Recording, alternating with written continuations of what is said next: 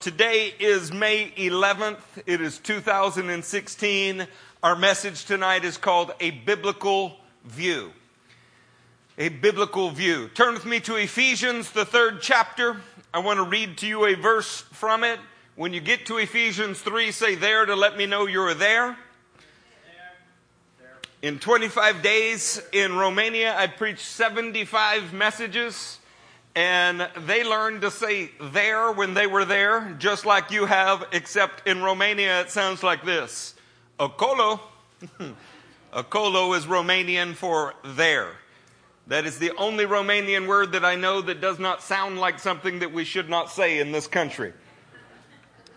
In the 3rd chapter and the 10th verse, his intent was that now, through the church, somebody say through the church. All right, now look at your neighbor and say, that's me. See, we are the church, not an institution, not brick and mortar. We are the church. Now, through the church, the manifold wisdom of God should be made known to the rulers and authorities in heavenly realms, according to his eternal purpose, which he accomplished in Christ Jesus our Lord. God has a message that he is displaying to the heavenly powers, and he is doing it through his church. And you are the church.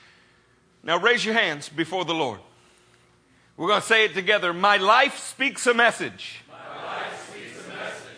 Church, you are an epistle written by God himself. You may not feel like your life speaks a message, but it does. You may not have the perspective to understand what message is being spoken, but you will. We're going to begin tonight in the law. We will go from the law to the prophets to the writings right into the New Testament, and I guarantee you will be blessed. Do you want to be blessed? Yes. And why are we blessed, church? What do we do with the blessings we receive? So let us go to Genesis 29. And when you get to Genesis 29, say there.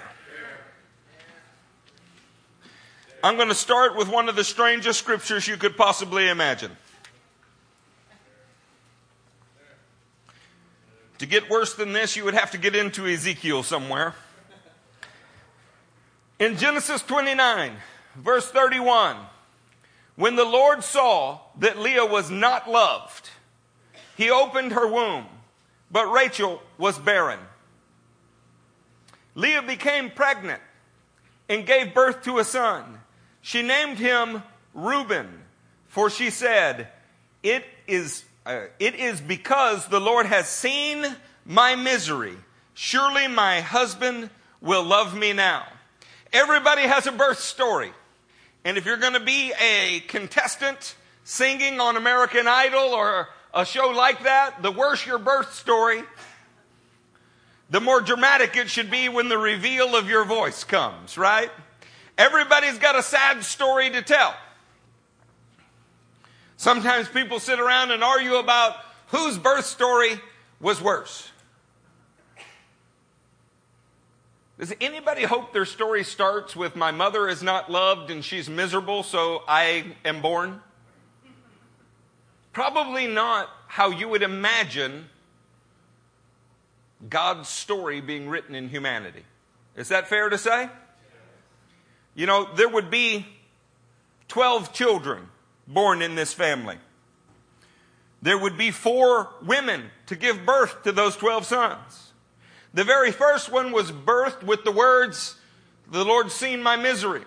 The very last one, when born, when Benjamin was born, what did his mother want to name him? Ben-Oni, son of my pain, my sorrow. And the father changed the name to son of my happiness, Ben-Yamin. Does any of that sound good, or does it sound like it should be on the Jerry Springer show? What an incredible thing that the family that God picks to show salvation to the entire world's first and last child are in terrible circumstances. Can I tell you, in between the first and the last, it doesn't get a lot better. We have negotiations going on for time with the husband. It's amazing what a mandrake will buy you in the Bible. We have all kinds of struggles happening. There are even 2 maidservants involved in this process. It is difficult. Now let's talk about the human element in it for just a moment. When you're reading about the story, you know that they produced the Messiah. So on some level you're going, well, but it's all going to turn out all right. Do you know what they didn't know? That it was all going to turn out all right. Their feelings were really hurt. Their lives were really in jeopardy. Their struggle was real. Hashtag, the struggle is real. I want to show you something about this genealogy in the Bible. So this would be our first slide tonight, Susan. When you look at the left side of your screen, we have defined the names of the children of Israel in their birth order as recorded in Genesis 29 through 30. Reuben, his name means behold, a son. Simeon, one who hears. Do you see how I'm doing that? I want to read to you their story. Behold, a son, one who hears, is joining. Praise the Lord. My vindication in the struggle. God's favor, fortune, and troops. Happy is my reward. A precious gift or dwelling place. He adds the son of the right hand. Just defining their names in the order that they're given in the Bible tells a message that is about Jesus the Christ. Can you see that? Am I making it up, or can you see it?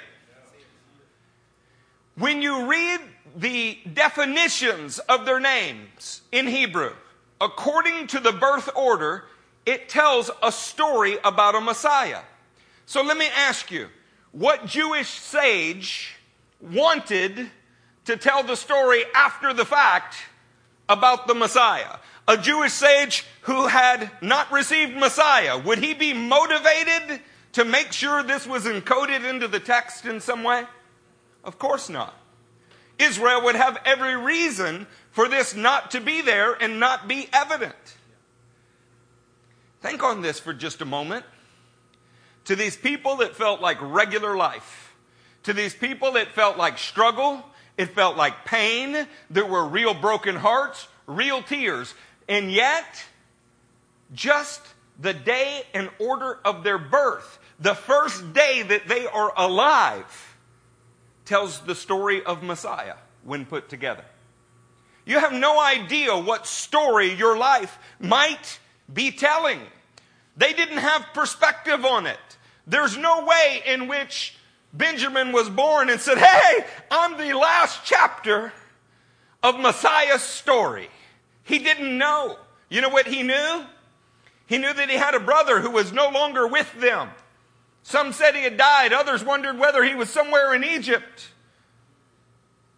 He knew that he had a brother named Reuben who had dishonored his father. He knew that Simeon and Levi had killed men in their anger. He knew that Judah was the crown prince, but he didn't know the way in which their story would be told in the centuries to come. The tribes of Israel are listed 24 times in the Bible. Somebody say that's a lot. The first time they're listed is here. The last time they are listed is in the 7th chapter of the book of Revelation, and they're in a different order. And not only are they in a different order, but the sons of Israel are something of a baker's dozen, because Joseph has 2 half-tribes in it. Sometimes Joseph is inclusive of both tribes. Other times Ephraim and Manasseh are separated. And then sometimes when this story is told, we eliminate a tribe. No one really knows why, but listen to how it changes the story. In Revelation 7, praise the Lord. Behold, a son, favor, fortune, and troops, happy struggle. He has made me forget my sorrows. One who hears has joined the reward, the dwelling place. He has added the son of the right hand is here. What changed in the story? You're forgetting your sorrows in the midst of the trouble. What's changed in the story? The story of their order of birth tells what Christ would do. In Revelation, we see what he has done. There is no no detail of your Bible, not on any level, that does not have significant, profound, eternal meaning. But these were regular people. See, when Gabby got up and went to work this morning, or when Carolyn got the kids dressed this morning, it feels like regular life. But that life was meant to convey a message to the powers in the heavenlies. That life, full of difficulty, full of triumph, full of struggles, it was still meant to tell a story. Go with me to Hebrews 11. Say there when you were there.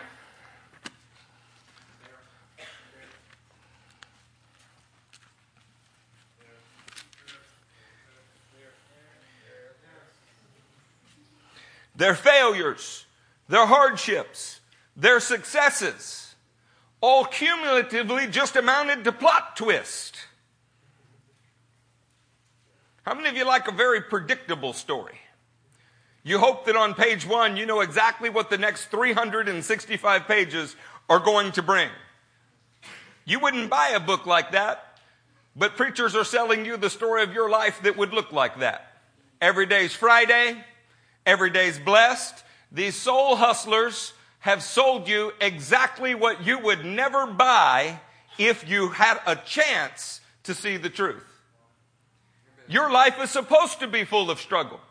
It's supposed to tell a story, one overwhelming, overriding, massive story about God. In Hebrews 11, starting in verse 8, by faith Abraham, when called to go to a place he would later receive as his inheritance, obeyed and went, even though he did not know where he was going. Now, would anybody like to point out the obvious problem with that sentence? How did he go if he didn't know where he was going? He had to trust the living God for every step that he took. And much of the time, he probably didn't know if he was going the right direction, but he trusted God to tell him if he wasn't. Do you think that these men were somehow different than us? Do we imagine them so differently after reading the text that we no longer relate to the fact that they fought through their insecurity? They fought through their fear. They fought through their failures. Was Abraham's life one without failures? You remember when he said, she's my sister? That's part of the story. How about when Hagar becomes a part of the picture? She's part of the story. Ishmael, still part of the story. In that story, we are trusting a living God to put together in a way that magnifies his name. Obeyed and went, even though he did not know where he was going, by faith. He made his home in the promised land like a stranger in a foreign country. He lived in tents, as did Isaac and Jacob. Do you mean the patriarchs of our faith, Abraham, Isaac, and Jacob, all lived like wandering nomads looking for something that God was revealing to them? They trusted the author of their story, but they had no idea how it would unfold. Is that so very different from you? We trust our King, but none of us knows what is in the next chapter. By faith, he made his home in the promised land like a stranger in a foreign country. He lived in tents, as did Isaac and Jacob, who were heirs with him of the same promise. Dad didn't see the promise. Granddad didn't see the promise. But I'm still going to set out and go after the promise. Church, we do not live in a sitcom. The story that was introduced in minute 1 is not neatly wrapped up in minute 45 so that we can get to a commercial break and pass an offering plot. Our stories are complex. They're often difficult. And that's what makes them beautiful. If you sit here tonight and you're in a chapter you don't like, let's turn the page. Because the King of Kings is going to carry you on to glory. Look at verse 10. For he was looking forward to the city with foundations, whose architect and builder is God. Would somebody in the room say architect? Architect. When you hear the word architect, the beginning of that word arch, as in another English word, archangel, or any other, arch means high. The last part of it comes from a phrase, tecton, a builder, somebody who constructs things. The architect who is above all others in the construction process. While we were in Romania, we were fortunate. The building next to us had been torn down. And it was a big pile of rubble. Even when they cleared that out and they brought all of the new building materials, it still looked like a massive mess.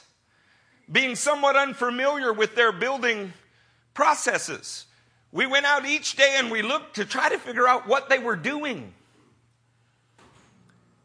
There was a place at which they dug into the ground and poured concrete. I was like, oh, okay, I got it. But the slab wasn't flat like our slabs. After that concrete dried, they put more steel and they poured more concrete. It's like, oh, okay, I guess I get it. And then as time went by, we began to see what looked like walls starting to form. So, well, that's not how I would do it, but I'm getting it. It's kind of rising. I start to see it take shape. And as you see it start to take shape, you understand that there's a design there. But in the beginning, it just looked like a pile of rubble and building materials. Do you trust the architect of your life? Do you trust that he has a design? Because I got to tell you, on day 25, I could see a design taking shape. But on day 1 and day 5 and day 10, I just had to trust that somebody knew what they were doing. The design did not come into being when I began to understand it. It predated me by a long time. I just began to understand it when we got far enough along in the process to relate to it. If you don't understand what's going on in your life, live a little while. It will become clear. Let's consider the alternative. The devil has come to steal from you, to kill you, and to destroy you. The Bible is full of people that did not understand what their circumstances were achieving for them and for the rest of us. See, when you read about Abraham, that was 2,000 years before Jesus. We are 2,000 years after Jesus. You have 4,000 years of perspective on his life. You know, he didn't have that. He had a promise. And he set out because he believed that the one who gave him the promise was faithful. Hebrews 11 calls him an architect. God had a master design, and although Abraham didn't fully understand it, and Isaac didn't fully understand it, and Jacob didn't fully realize it, they knew that their lives were telling a story. I pray tonight that little bits of the design become clear to you. Because in that concrete, once I saw them pop a few lines, they put a plumb line down, they popped some chalk lines on the ground, I started to understand what we were doing. Some of the others, not having built anything, they were still standing there like, why are they drawing on the concrete? But I knew what was beginning to happen because I had been there. Look at your brother and say, you may not have been there. Just be patient with me. See, sometimes we don't see the design in somebody's life because we ain't never been there. So what are you doing wandering out there like that? Well, he's trying to figure out what it is to follow the voice of the Lord. You know, mercy is the currency of the kingdom. It is everything. Mercy triumphs over judgment. Mercy is everything. Because you may just never have been there. Once you've been forgiven, once you've been encouraged, once you begin to see how the design works, it's funny. You start to look at a pile of building materials and see a house, while everybody else just sees trash. Church, I'm not sure what you see when you look in your own mirror, but I know that your life was built according to a design. Have you ever wondered when you see, I'm just going to quote these for you so we don't get too far off. There are some very studious folks in this room tonight, and I want to make sure you have a law, prophets, and writings. So the law was Genesis 29. Your prophet is 2 Samuel 16, 11 through 12. There's a guy named Shimei. And Shimei is calling down, let's put it on the screen, 2 Samuel 16, 11 through 12. Shimei is calling down curses. Watch. David then said to Abishai and all of his officials, my son, who is of my own flesh, is trying to take my life. How much more then this Benjamite? Leave him alone. Let him curse, for the Lord has told him to. That's one of the most confusing scriptures you could ever read about King David. David is on his way out of Jerusalem. He's exiled because of a rebellion. He's still king in God's eyes, but the people don't yet see him king because he's leaving his palace. Somebody is spitting on him, cursing at him, throwing rocks at him. Do you think that David had any idea that he was living out what John 1:11 would say? He came to his own, but his own received him not. Do you think he had any idea that he was living out what Galatians 3:13 would say? He became a curse for us to redeem us from the curse. He probably thought he was just having a crappy day. But that crappy day was still telling a glorious story. It was telling us about how the Messiah would be treated by his own family, about a king who had stepped out of his palace, but would again return for the glory of God. See, you don't know the significance of the day that you're living in. You just know how it feels to you, and your feelings often lie. If we could catch a glimpse of the grand design, if we could talk with the architect for just a minute, it might change how you see everything. One of the real problems in this world is pastors are selling visions of success rather than visions of sacrifice. And everybody wants to build according to that plan. And so they construct for themselves theological houses of cards that are waiting to crumble as soon as the first trial or tribulation blows upon it.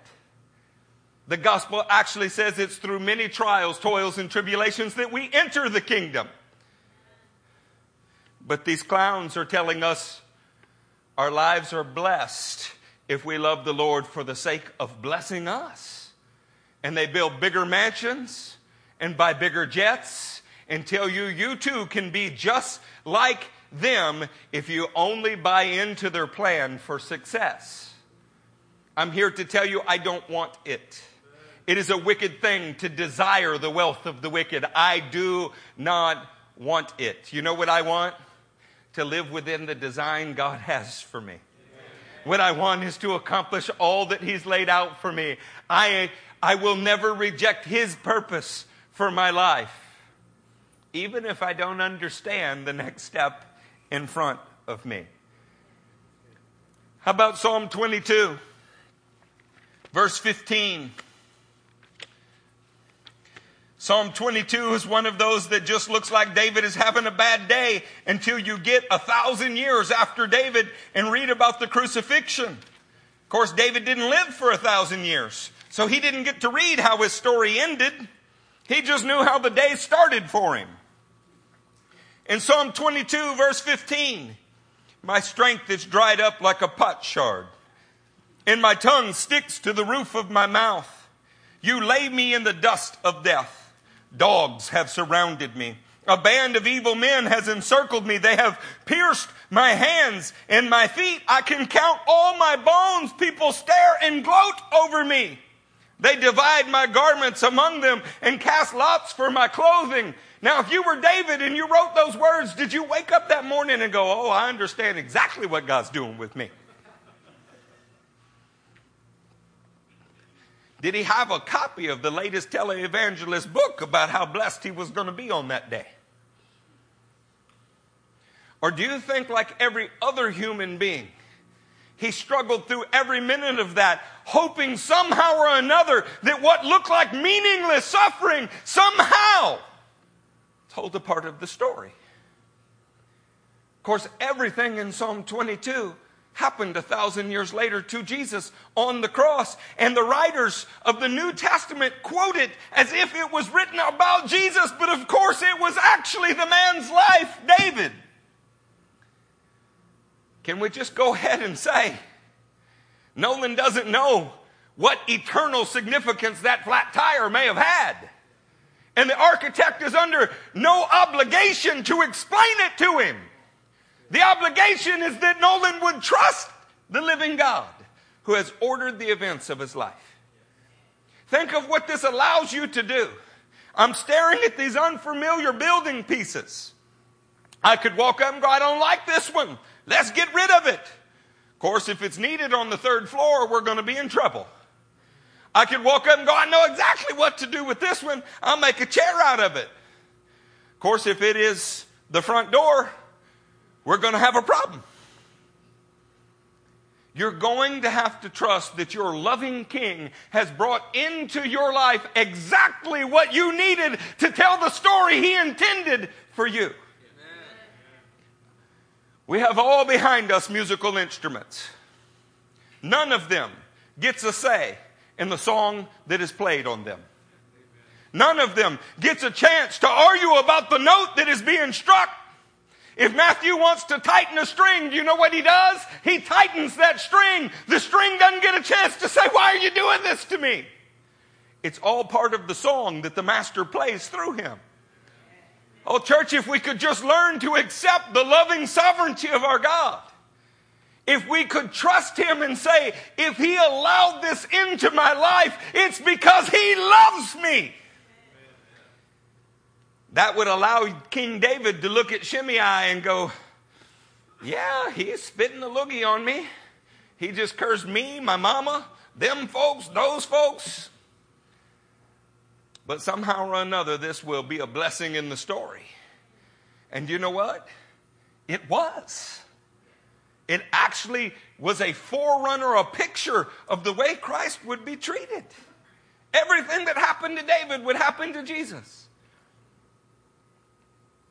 While we're on the subject of genealogies, let me show you another one. Genealogy number 2. This comes from Genesis, the 5th chapter. What you see before you are the first 10 generations of human beings. Come on, somebody say that's a lot. 10 generations of human beings. Can anybody here name 6 generations of your family? I mean, we're talking about 1,600 years of human history. This goes from somewhere around 4,000 BC to 2,400 BC, 1,600 years to get through 10 generations. All I did was take the Bible dictionaries that are listed at the bottom of the page and define these men's names. The first 10 generations of human history, and look what happens. Man, appointed or compensated with mortality.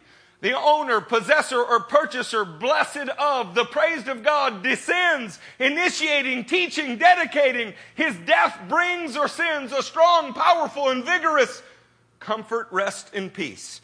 That tells the story of Jesus, and it's in the genealogy that you skip when you read Genesis. You mean to tell me that a man might live 954 years just to speak the message? Get it? Hold on. Man. Yeah. One among many other things that his life spoke. What happens if you remove a couple of those guys? It changes the story. Church, this book is so incredibly beautiful, so incredibly complex. There is an integrated design so that the books interlock with each other. There is a beautiful scarlet cord that weaves from the beginning of the book all the way to the end of it so that we can take a genealogy from Genesis and a genealogy from Revelation, and they both speak a beautiful message.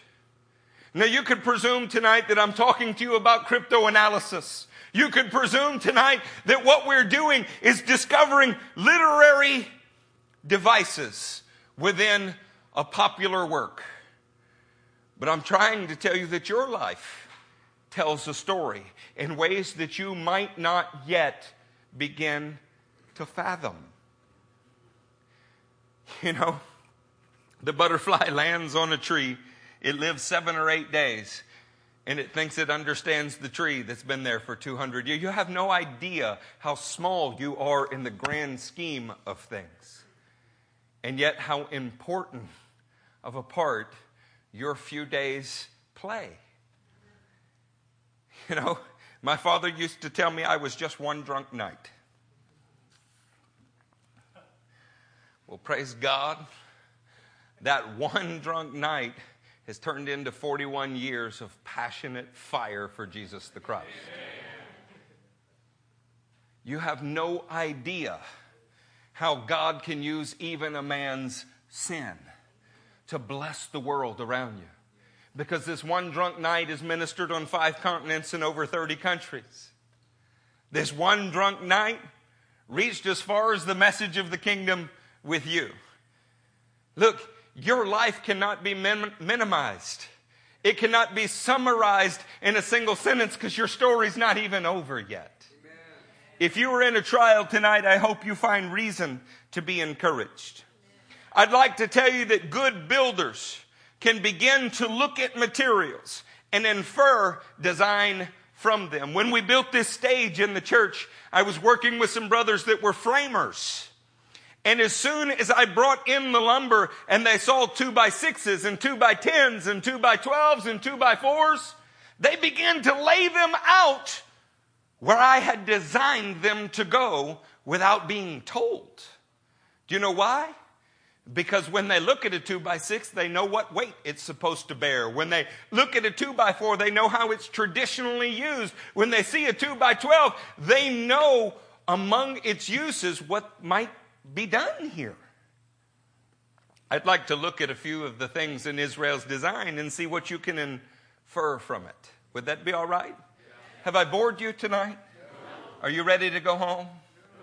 Because a minute ago, my beard got caught on this microphone. And it woke me up. I'm not so much moved with emotion as I am crying because that pulled a giant hair right out of my face while I was preaching. Turn with me to the book of Numbers. When you get to the book of Numbers, find the 2nd chapter. Because I know all of you, when you were looking for deep revelation, the first thing you do is go to the book of Numbers. It's like your fishing hole. This is the lotto ticket you like to buy, right? Book of Numbers. I like the path that is not well trodden. I enjoy the beauty of our King in unusual design. I don't much appreciate people making cookie cutters out of the kingdom. I actually believe there's a place for those of us that do not look like Ken or Barbie in the church world. And for those of us that cannot sing at all.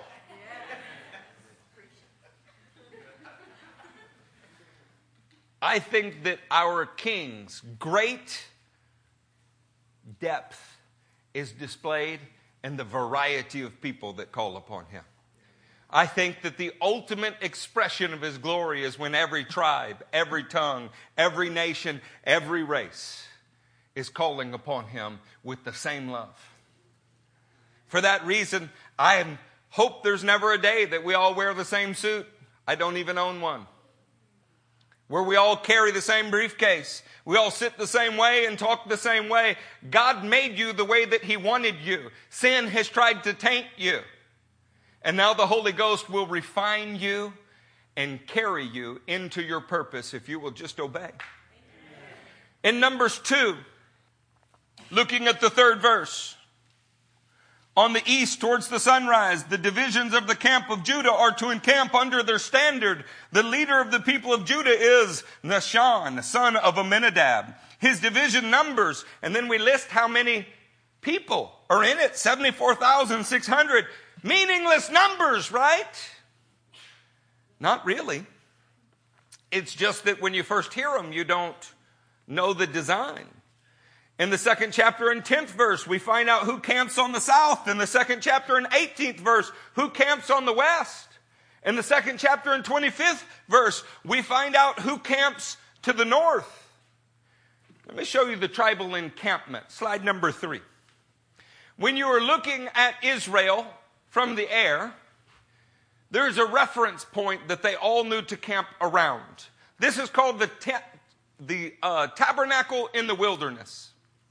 And when it's set up, the book of Numbers says where everyone else has to set up. This picture has an orientation where the east is at the bottom of the screen. Since that's confusing, we'll go to our next slide and show it to you in a slightly different way. Now east is to the right, where you would think of it if you're looking at a compass. Judah was to camp here. Next to him is Issachar. Next to them, Zebulun. To the south, you can see Reuben and Gad and Simeon. To the west, you can see Ephraim, Benjamin, Manasseh. To the north, Dan, Asher, Naphtali. 12 camps. 12 tribes in 4 camps. But in each direction, he picked one tribe. And he said, you will all camp with them. The Judites to the east, and then their brothers with them. To the south, Reuben, and then brothers with him. To the west, Ephraim, brothers with him. To the north, Dan, and brothers with him. And who would have ever thought that all of those people camping where God said to camp also speaks a message? Judah means may he be praised. Behold, a son, doubly blessed, he that judges has come. The directions that the people faced under the standards that they were told to be speaks a message about the coming of Christ. But I bet somebody in the 76,400 thought that they were just standing there because it was random. If you had been one of the 76,000 or 74,600, would you go, obviously, we're standing here in 1500 BC, but I can clearly see in the year 33 AD, this will have great significance? See, sometimes your perspective on what you're seeing is everything. For instance, if you were looking at this from the ground level, you know what you'd see? A bunch of people. But looking at it from above, you start to see a design. When you add up those numbers, if they're standing in equal widths, it makes a perfect cross. It's an incredible thing that God himself could do something like this. And if it were me, I would have explained to the people, because I would want them to see what a good job I had done. But God's not really all that concerned with what you think of the job he's doing. He wants you to be concerned with what he thinks about the job you're doing. You know, Judah has a tribal standard. That means there's a crest on their flag. Judah's is a lion. Reuben's is the face of a man. Ephraim is an oxen. Dan's is an eagle. We don't have time to go through it tonight, but I would like to tell you that Ezekiel, the 1st chapter and 10th verse, Ezekiel, the 10th chapter and 14th verse, and Revelation, the 4th chapter and 7th verse, all describe God on a throne with 4 living creatures under him. And the 4 living creatures have the face of a lion, the face of a man, the face of an oxen, and the face of an eagle. It's almost as if God is trying to say, I'm enthroned here, but I'm also enthroned upon my people when they're camped where I told them to camp. Are you following me so far? Well, how about this one? Let us look at slide number 5 and look at the importance of the cherubim. These are those creatures, those living creatures we were talking about. In 1 Samuel 4:4, so the people sent men to Shiloh, and they brought back the ark of the covenant of the Lord Almighty, who is enthroned where? Between the cherubim. In 2 Samuel 6:2-3, he's also enthroned between the cherubim. And so on and so forth with each scripture that is listed on the screen, and many more which I didn't list. Your birth, your struggle, even the place that you are standing tells a story about God's faithfulness. Don't tell me that you are trapped in a dead-end job. There's no such thing. Amen. Don't tell me that you are just wasting a day. There's no such thing. Your life is going to tell some kind of story.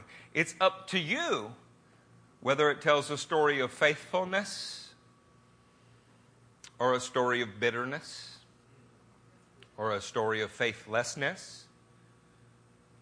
God is able to take all things and work them for the good of those who love Him and are called according to His purpose. Is that true or not? If it is true, then He can take your boss and make him the villain of the story, or He can take your boss and make him the surprise salvation of the story, but it has something to do with how you interact with your boss.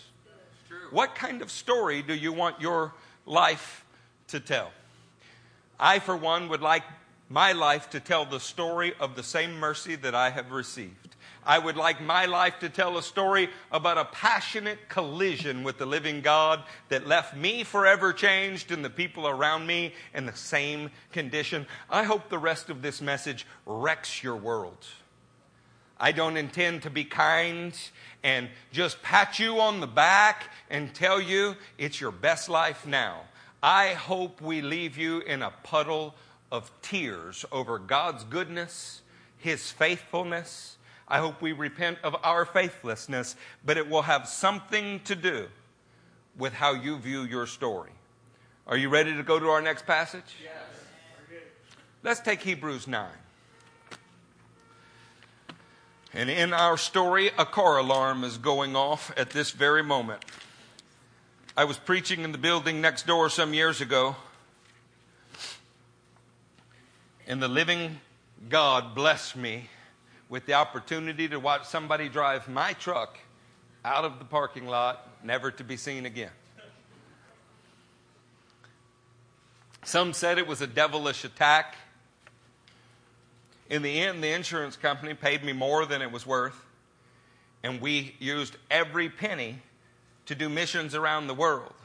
So I said, devil, you can attack me like that all day long. Don't throw me in the briar patch. I had a choice in that minute. Do we stop doing what God called us to do because somebody else did something bad? We chose to continue to pray for the people that were at the altar. And on the night my truck was stolen, people got saved. They got filled with the Holy Ghost. And they got prophesied to. See, you can't end my story. I work for an author. And he loves to inspire us to do the things that were prepared in advance for us to do. The only one that can keep you from doing that is you. And it has something to do with the view that you hold. In Hebrews 9, starting in the first verse. Now the first covenant had regulations for worship, and also an earthly sanctuary. A tabernacle was set up. In its first room were the lampstand, the table, and the consecrated bread. This was called the holy place. Behind the second curtain was a room called the most holy place, which had the golden altar of incense and the gold-covered ark of the covenant. This ark contained the gold jar of manna, Aaron's staff that had budded, and the stone tablets of the covenant. Above the ark were the cherubim of the glory, overshadowing the atonement cover, or many translations would say the mercy seat. We cannot discuss these things in detail now. Are you as mad with the writer of Hebrews as I am at this very moment? We can't discuss these things in detail now. You know why? They were familiar with them. This was like describing everyday items to them. But they're not everyday to you and me, are they? I'd like to show you the articles of the tabernacle. When we look at the articles, in the bottom right part of your screen is a bronze altar. You know, when you saw a bronze altar, if this were something that you were used to seeing every day, based on the way that it had been set up in your nation, in your nation's capital, in the very center of your dwelling, so that 3 times a year you came up and saw it during the days of the temple and during the days of the wilderness wanderings. You saw it every day. When it moved, you moved. This was a symbol of sacrifice. Because when you sinned, this is where an offering had to be made because of your sin. Now, you weren't allowed to actually put the animal on the altar. A Levite had to do that in your place. But you had to provide the animal. And you were there watching because that animal was dying because of your actions. You know, we act like meat comes from the supermarket. We're so insulated from death that it's a difficult thing for us to even think about killing something because of your actions. One year we brought a goat into the church. We named him Bubba. And Bubba was standing there while I was preaching about the Day of Atonement. And in the middle of the message, I pulled out a knife. And, make sure she's not here. And an old lady goes, scared to death I was going to kill that goat. I handed the knife out and I said, who wants to do it? You know, there was only one who jumped up to do it, and that was my son, and that's because we put his crib too close to the wall when he was young. Everybody else was shocked at the thought somebody might kill that goat. Well, it happened every year. It happened every time somebody sinned. So we've made all of this so cheap. Now you sinned and you say, it's between me and the Lord. You know, don't you even embarrass me by talking to me about it. We say it's between me and the Lord, and what we really mean is, I kind of wished I hadn't done it, but I probably will again. You know, that's usually what Christians mean when they say that. You had to carry your offering to that bronze altar in front of everybody. Now, if the framers who helped me build this stage could look at a 2x6 and tell me what I'm probably going to do with it, what do you think will happen when we saw you carrying a certain offering to that altar? You think maybe the ladies would be like, we know what Joe was doing? You think maybe somebody would be like, I think that's Steve's third goat today. You know, this was not exactly a private matter, okay? In fact, when I started looking at the daily requirements for, well, I don't need to tell you what for. I don't think I'd been in the camp very often, to be honest. This was a daily part of their life. When they saw the copper basin, or the bronze laver, some translations call it, that was where the priest who was covered in the blood of your sacrifice went and washed.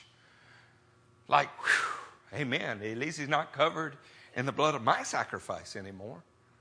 And then you would look and you would see the table of showbread and the altar of incense and the menorah. Those were the things that were in the holy place. You know, it was special. The Ark of the Covenant, you would have heard about it, but you never would have seen it. You couldn't see it because it was behind a curtain. One guy in all of Israel would see it once a year on one day. And they would tie something to his leg in case God struck him dead. Then they could drag him out. These were everyday fixtures in Israel. The most popular by far, obviously, would be the Ark of the Covenant. That's slide number 7. When you look at the Ark of the Covenant, it had these winged creatures on the top of it. Kind of like those cherubim we were reading about earlier. And when its description is given in Exodus, that lid, that atonement cover, is called a mercy seat. It is also called that in Hebrews 9, as in the seat of mercy. This is where blood was poured from a sacrifice once a year to cover people's sin. Let's read Hebrews 9:6.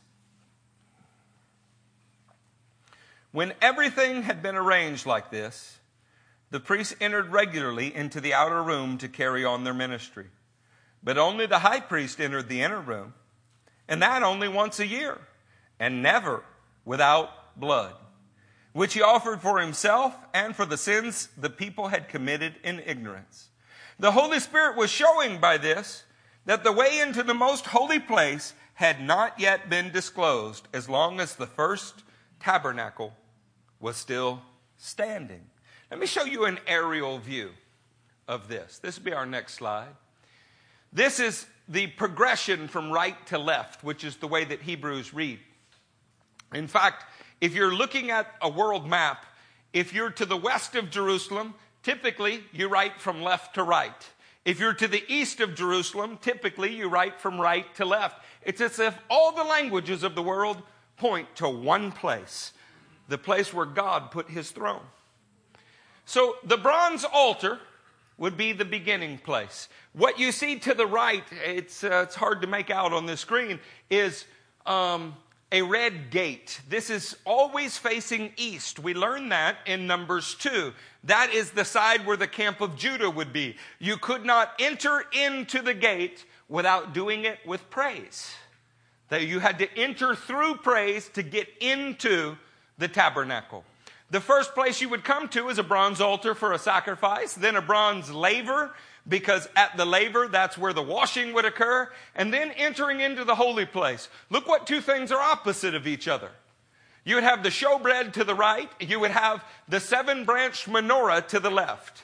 You know, when the nation started, they were covered in blood. The Passover lamb was the covering. And of course, the day after they received the Passover lamb, they got to search their house for unleavened bread. You can read about that in Exodus 13. If you had any leaven in your house and you wouldn't get rid of it, then it didn't matter how much blood of the lamb you had received, you're thrown out of Israel. That'd straighten out a lot of theology today. So what two things are opposite of each other in the Holy of Holies? The 7-branch menorah that represents the Spirit of God would shine the light on the table of showbread, which was God's word, the only kind of agent of change, yeast, you're allowed to have in your life. Every other you were supposed to throw out. The holy place was that place where you could enter into and you were clean and the word of God affected you like it should. And there were no other contaminants, and the Spirit of God showed you the way in which you should go. Having been affected by that, you would come right up to the altar of the incense where you could offer prayer and God would hear you. And then for 1,600 years, you hit a curtain. A curtain that was 4 to 6 inches thick at the very least. A curtain that said, this is where your story stops. You can get near God, but not that near. Let's read Mark 15, 38 through 39. Leave the aerial view up there. In Mark 15, we have some of the last moments where Jesus is on the cross. In Mark 15, starting in verse 37. With a loud cry, Jesus breathed his last. The curtain of the temple was torn in two from top to bottom. And when the centurion who stood there in front of Jesus heard his cry and saw how he died, he said, surely this man was the Son of God. Something about that curtain tearing, something about making a way into the Holy of Holies for the first time in human history, being able to see what was on the other side of the veil, convinced all who were around. This was not an ordinary man. For 1,600 years, people didn't have a view of that place until the year that they did. Which leads me to why we're talking about this tonight. Here recently, I was in Romania, and while I was thinking about the struggle of my brothers, and I was watching the daily life, those who had survived communism under Ceausescu, those who had never known communism, and listening to the two of them, because some were born after the event, and listening to their vastly different perspectives on the world. And I was thinking, wow, you know, it really just depends on when you were born in the genealogy as to what your story is as far as you're concerned. I looked up and my friend Raul had on his computer a skyline of a city.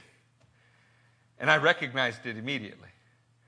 And I said, hey, Raul, what's that picture on your computer? He said, it's just pretty. I said, you don't know where it's at? And he goes, well, you know, I know, I don't. I said, that's Chicago. And He said, how do you know that? I said, because I've been to Chicago. I was in Chicago just before I came here. There's a church in Chicago called the Arising Church. It's a church plant of the One Association. We love Chicago. It's the only people in the world who know how to make a hot dog and a pizza. And he goes, well, I just thought it was a pretty picture. It obviously means more to you than it does me. I said, man, you don't have any idea how true that is. It turns out that our experiences give us a point of reference. That point of reference determines how we view things. To him, it was a pretty picture. To me, it is a town that my friends live in and work in where they're laboring for the gospel. It's a place where I've cried and a place where I've celebrated. To me, Chicago meant something that it didn't mean to him because of my own view of Chicago. Turn with me to the book of Romans. Say there when you are there, and I want to warn you, do not give up on me yet. Romans 12 and verse 1. No, leave our aerial view on the screen. Therefore, I urge you, brothers, in view of God's mercy, to offer your bodies as living sacrifices, holy and pleasing to God. This is your spiritual act of worship. It's almost as if Paul had stood at the right side of the screen and he had looked past the altar that is where sacrifice occurs, past the cleansing, past the holy place, and straight through a torn curtain to see God's throne at the mercy seat. And he said, with that in view, with what the Lord has done for us, going from the sacrifice and ending up in the throne room, with that ever before your view, with that as your frame of reference, then there's a certain way we ought to act. Anybody in here cut hair? Two of you? The rest of you are scared to say so. You don't want the church to want free haircuts. So I walk in and I say, hey, Cass, cut my hair short. What is short? Is short Joellen's hair or Curtis' hair? What's long? Is long Cassidy's hair or Jennifer's hair? You know, without a frame of reference, sometimes descriptors don't mean anything. That brother's tall. Tall like Hal? Tall like Shaq or tall like Larissa? Honey, in Indonesia, you're tall. Paul wanted you to have a frame of reference for what he is telling you. Now let's put it on the screen. The frame of reference for what he is telling you is peering through the eastern gate, looking right past the bronze altar. You can put Romans 12 on the screen. Right past the bronze laver into the Holy of Holies and seeing a torn curtain. By the way, the curtain was torn from top to bottom, not the bottom to the top. It was not the work of a man. It was the work of the man who came from the heavens. He did what you could not do. When your story was over, when you were barred from the presence of God, he tore the barrier.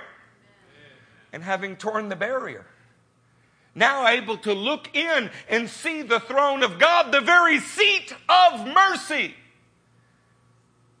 I urge you, brothers, in view of God's mercy, to offer your bodies as living sacrifices. What would you not do if you knew on the other side of that action you were standing at the throne of God?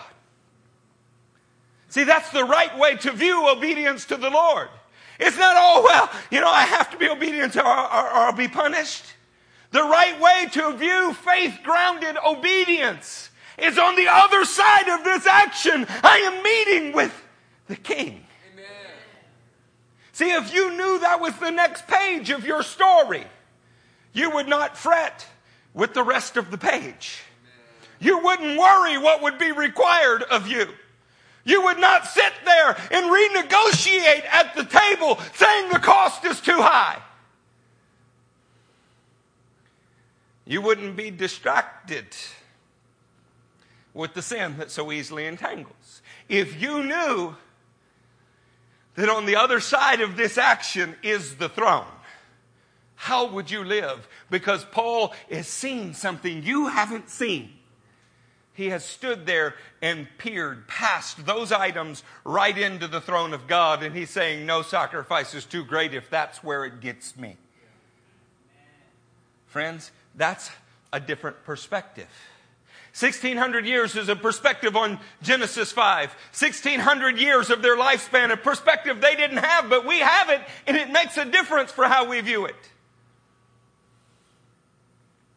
From Abraham's day till now, 4,000 years, we can read the genealogy of those boys and we can laugh about the interaction with the women because we have a perspective they don't have.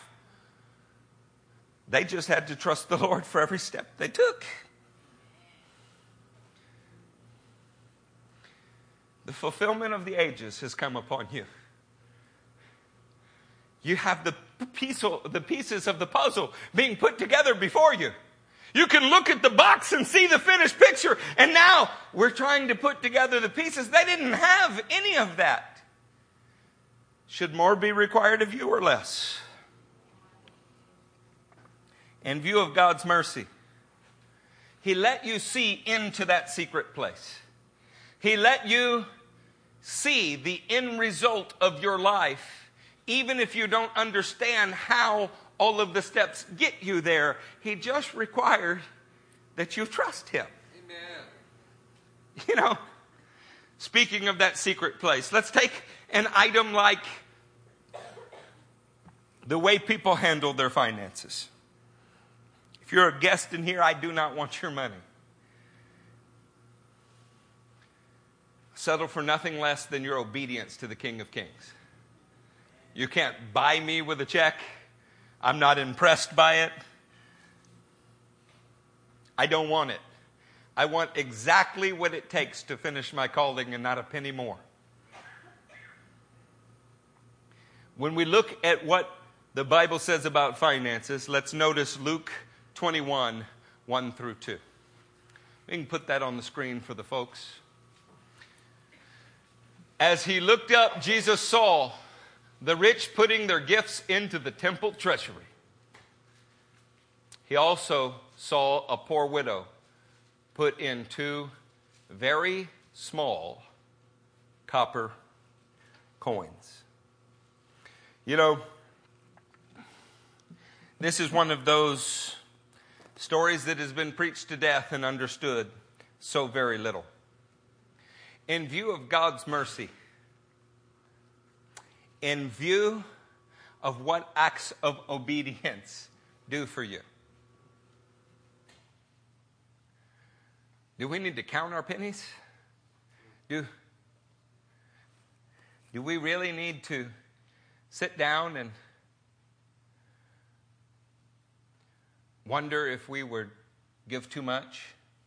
See, there's a motivator here that you might not know about. Did you remember in Matthew 6:2 when Jesus said, don't be like the hypocrites who sound their trumpets with their giving?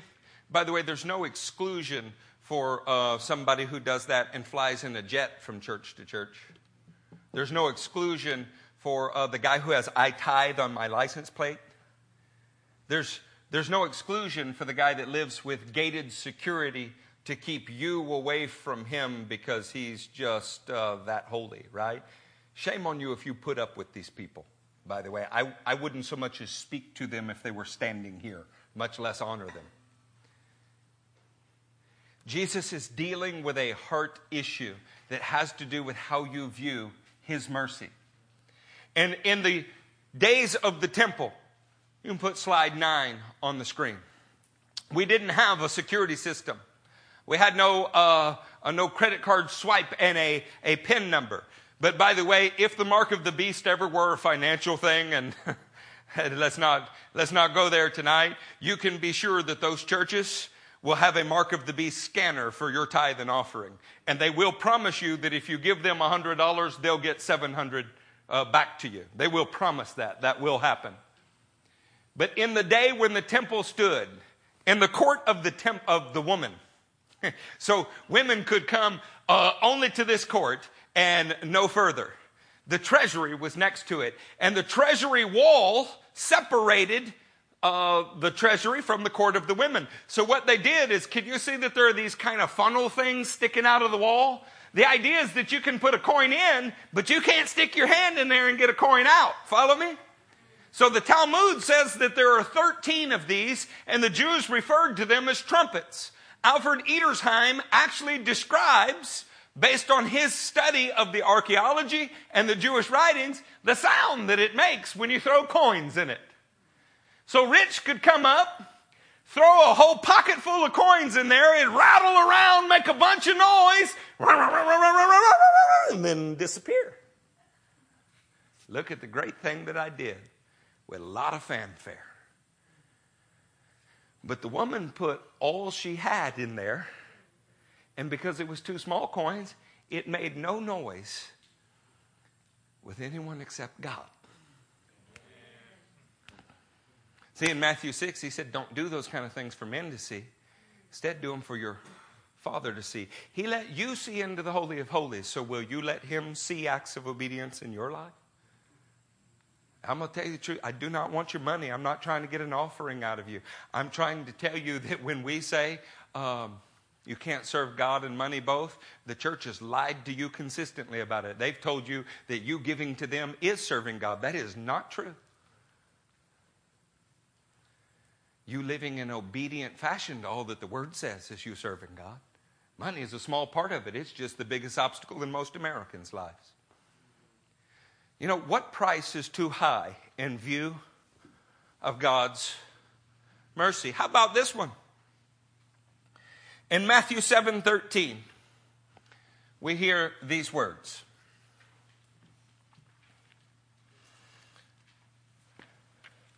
Matthew 7:13. Amen. Enter through the narrow gate. For wide is the gate and broad is the road that leads to destruction, and many enter through it. When you hear a phrase like that, you get it. You can deduce it. Wow, we need a highway for those who are going wrong, and we need a service road for those who are going right. Jesus said this on the Mount of Beatitudes. Enter through the narrow gate. For wide is the gate and broad is the road that leads to destruction, and many enter through it. But in Luke 13:22, he is approaching Jerusalem.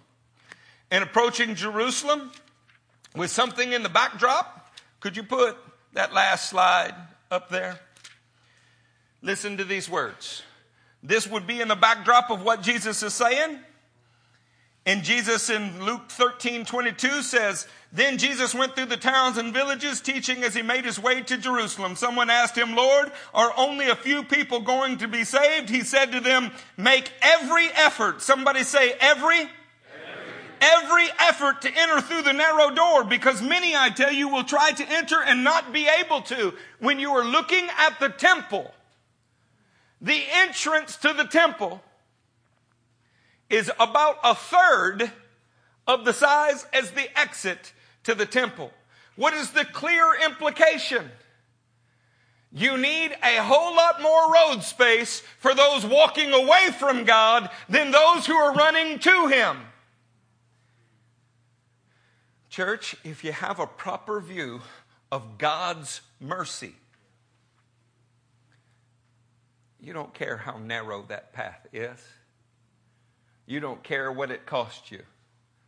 How much ever you have is all you give. You know, what if the Lord didn't measure what you gave? See, the rich guy gives all of this. He says, look how much I give. What if you were measured by how much you held back? And what if I'm not even talking about money? I'm talking about your obedience, your passion, your life's story. In your life story, are you the star or is He? How much are you holding back from Him? What areas of your life are completely off limit to the author writing the next step? See, in view of His mercy, if you believed that the next page was you stepping into His throne room, every coin you had, every obedient, every ounce, every intention of your heart would be whatever it takes to be pleasing to Him. So we are to live our lives, as Romans 12 says, as living sacrifices. Listen to verse 2. Do not conform any longer to the pattern of this world. Once you've seen what Paul has seen, you can no longer live with something else as your reference. This is the only thing that matters. Now, did you erect a veil that Jesus Christ tore down? Did you put between you and Him a barrier and a wall of disobedience? Did you say to Him, Lord, I'll go this far, but only this far? Because He has full open access made available to you. Can you say the same to Him? He has allowed you to go into the Holy of Holies at His very throne. Consider that for a second. What does it mean for a mortal to be at the very throne of God? That's not a small thing. In view of that, you, a regular dust and breath kind of creation, at the very throne of God. Ephesians 2 goes so far as to say, seated at the right hand of the Majesty with the Messiah, seated with Christ at the right hand in the heavenly realms. With that in view, let me ask you, does He have equal access to your life? See, He tore the veil for you. Don't you dare erect a barrier between you and Him. Most people are going to talk a good game, but they never will actually make good on it. That's why the exit to the temple is twice as big as the entrance to the temple. But to those who by persistence in doing what is right seek glory, honor, and immortality, He will confer upon you a kingdom. Luke 16:16 says, from the days of John the Baptist till now, the kingdom of God has been advancing, and the forceful force their way into it. When you get in the throne room, you know the only thing that matters to you? That you're pleasing to Him. That's all you want. And no price is too high. No cost is too high. Could you stand to your feet?